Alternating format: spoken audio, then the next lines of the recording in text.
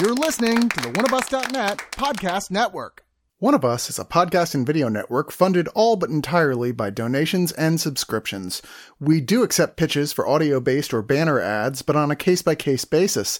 If you are interested in that, contact us at oneofusnet@gmail.com. With the amount of audio and video content we generate, it is expensive and extremely time-consuming to keep things running.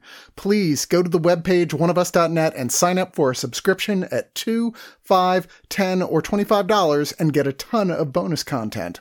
One of Us needs and appreciates all your support. This movie review also comes for subscribers at Time Lord level or above, an uncut, unedited, longer video version of the review. Become a subscriber and check it out.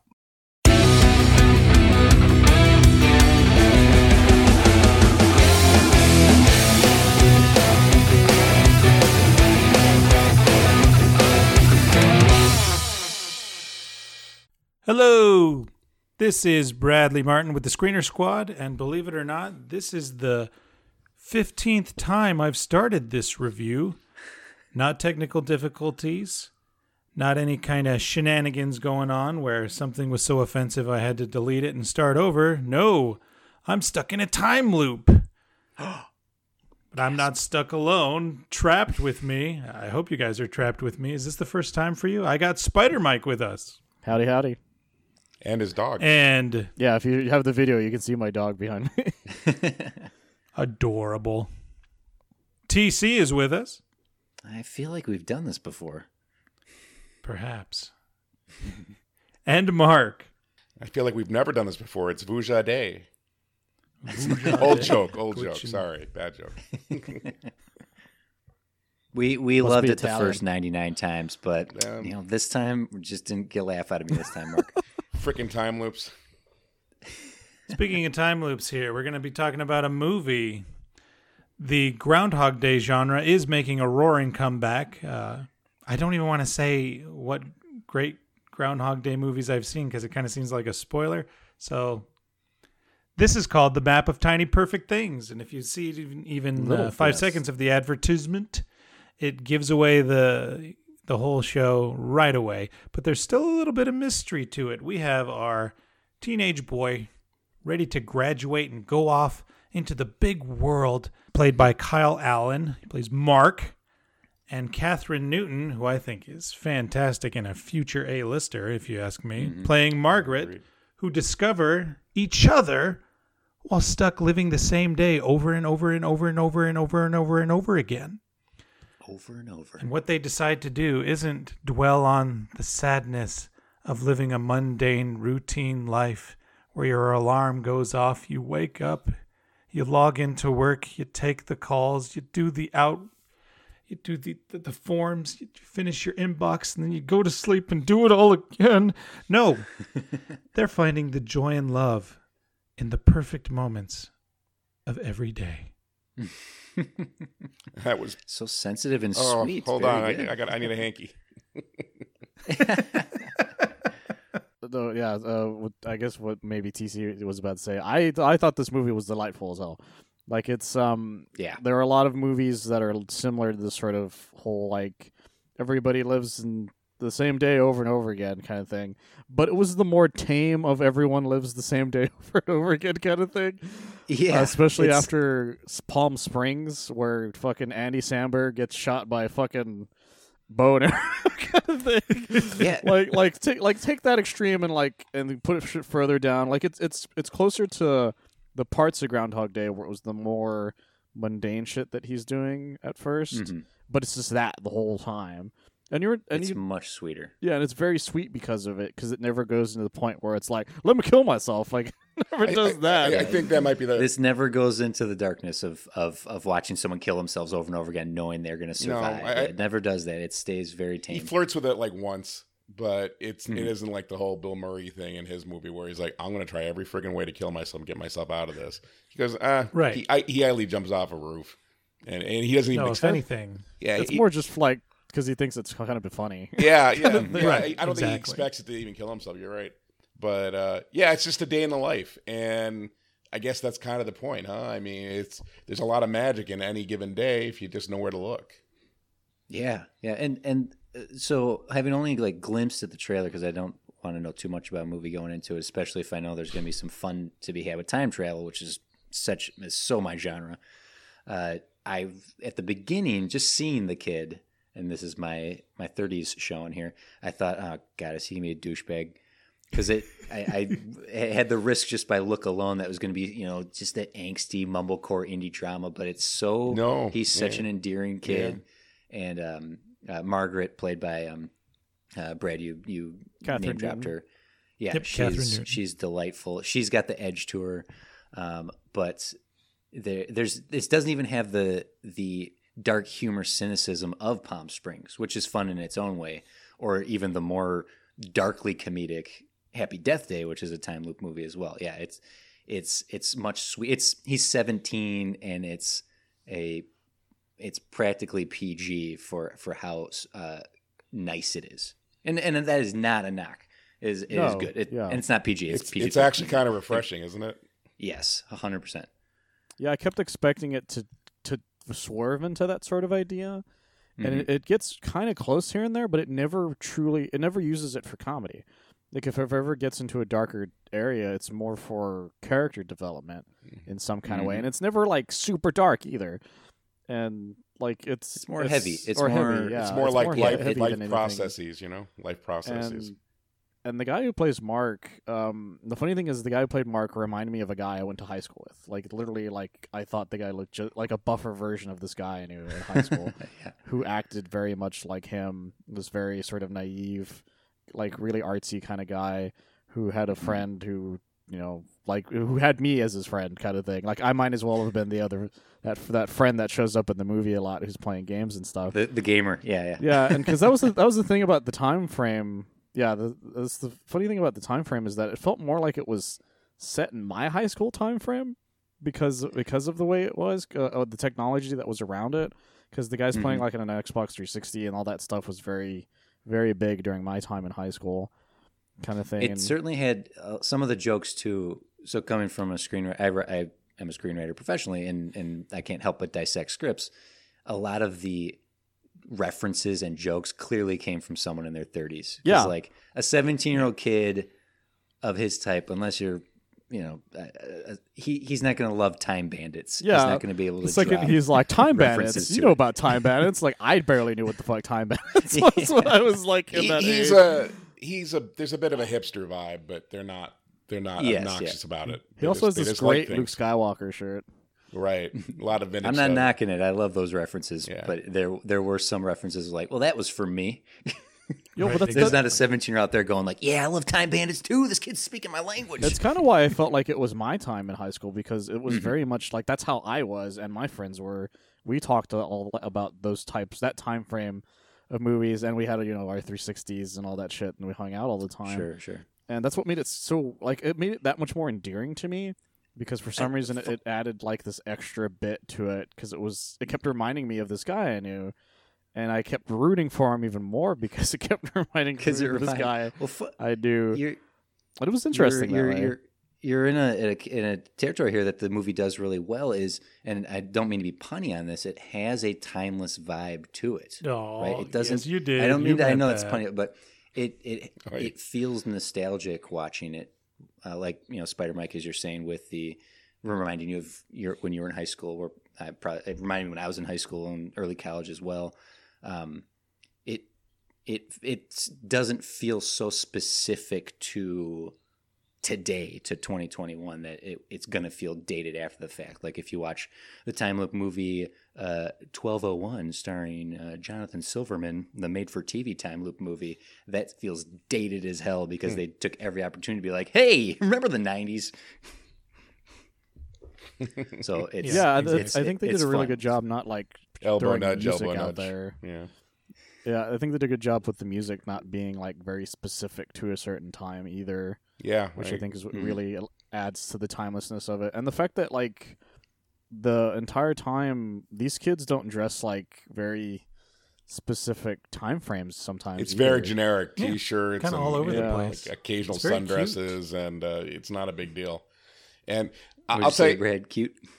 Yeah. Yeah, that really is the word for this movie, I think. I mean, also likable because honestly, these are two characters. They could pull a lot of crap, and either I get the impression he might have done that already, and he's gotten kind of tired of it, and he's like, well, why not be a good person? And I've seen the guy get pooped down by the bird 100 times. Now I'm going to stop him from doing it. Yeah. Well, that's the interesting thing. It kind of starts. They reference Groundhog Day like 3 or 4 times, but it starts after Bill Murray. What if that movie started after he got tired of being a dick to everyone? Mm-hmm.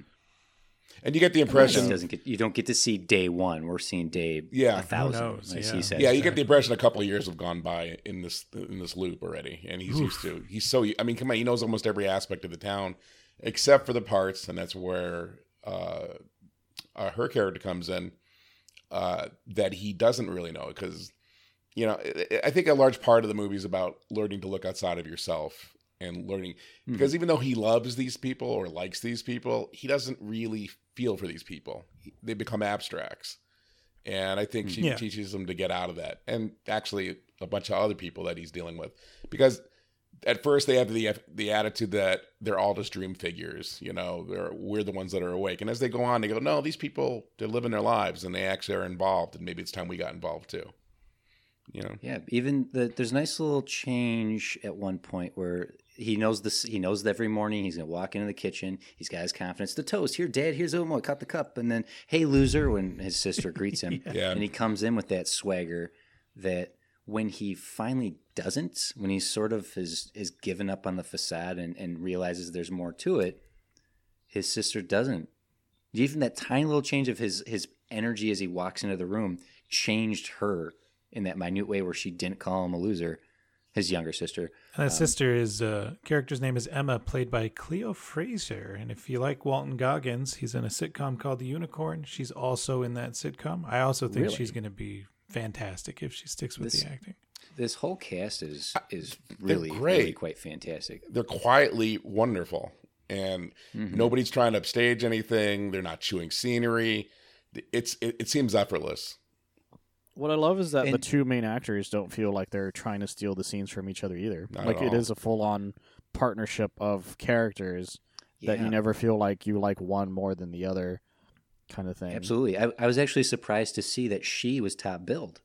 And it's funny because there's narratively that makes sense. Yeah, it does. After the long and short of it. But it was funny to see that she was billed over him. Because what heavy lifting there is, and there is a pretty big, I'm just going to call it a stone that gets pushed uphill. Arc, arc, arc, arc, arc. Yeah. She's doing the major of that pushing, and I think she knocked it out of the park personally. Now, I got to bring this up. Like I said, it's incredibly cute, but this guy is 17. He's never got to talk to someone in a genuine way because everyone's stuck on their track in this day. And he meets her, and the most we get out of him is, oh, gee golly whiz, I wish I could just, shucks. And he blushes a little bit. Like, great family movie. Watch it with your kids. That's awesome. But really, gee golly whiz, you'd shucks? Get more Palm Springs if it was an actual 17-year-old. Think about what you're saying. I mean, this is the first person he's gotten to truly interact with who can keep up with him day-to-day basis. Who will remember what he says. Yeah. That's a good point. And even though he's a real handsome kid and everything, he kind of comes off as kind of a geeky dude before this all happened to him. Yeah. And I mean, like, he mentions Time Bandits. Yes, comes off as kind of geeky. Yeah, a tad quirky, shall we say? A little bit, just a bit. An individual. Well, that goes, if you want to deconstruct the story itself, that he's 17 in a lot of ways.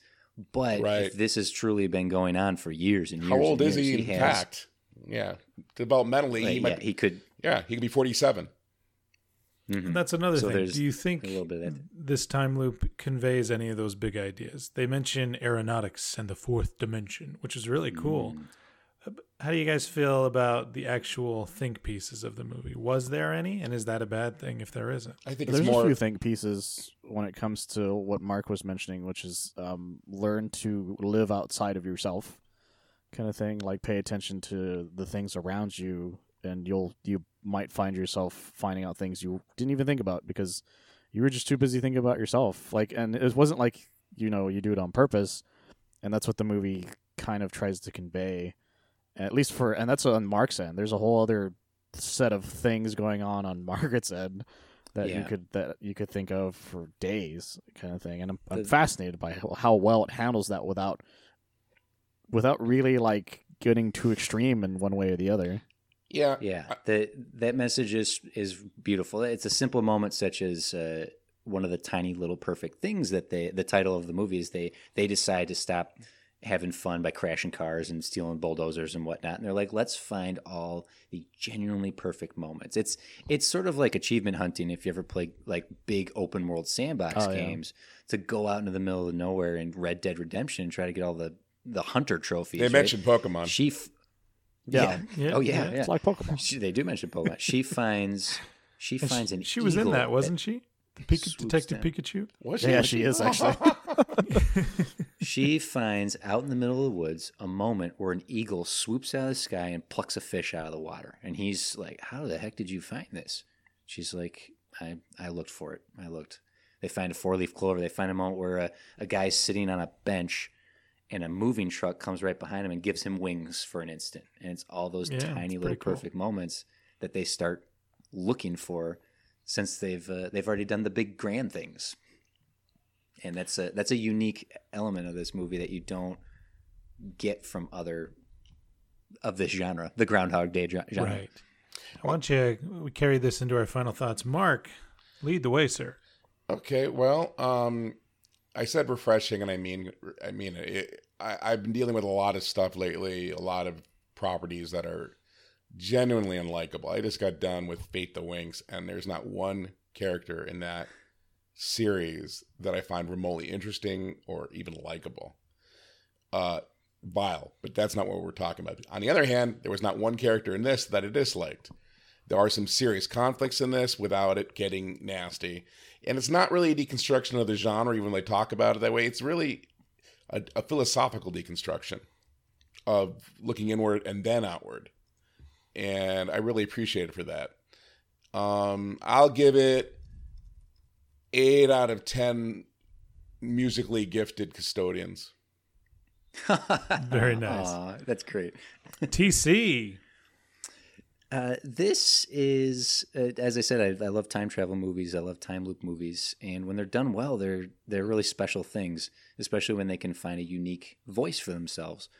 And this doesn't have the cynicism that you can find in something like Groundhog Day or Palm Springs or Happy Death Day.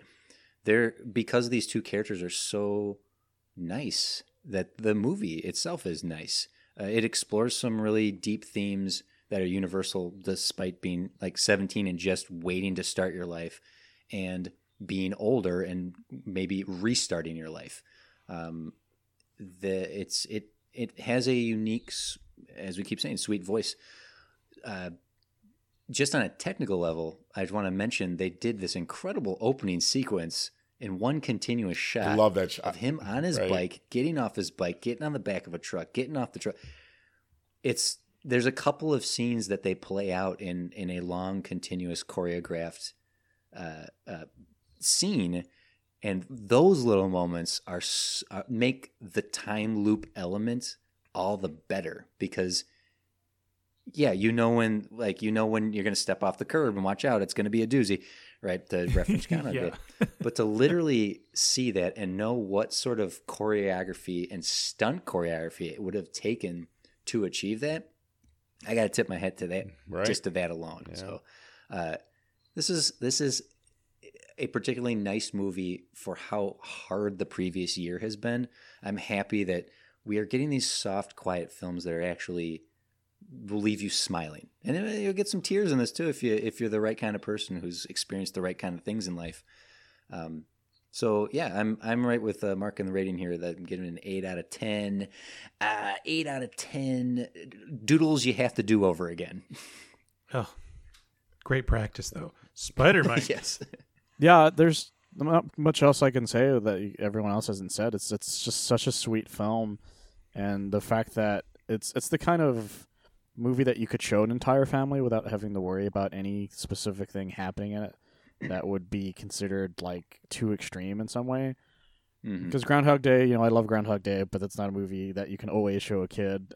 Same with Palm Springs, of course. You can't really show your mother Palm Springs like in good conscience sometimes.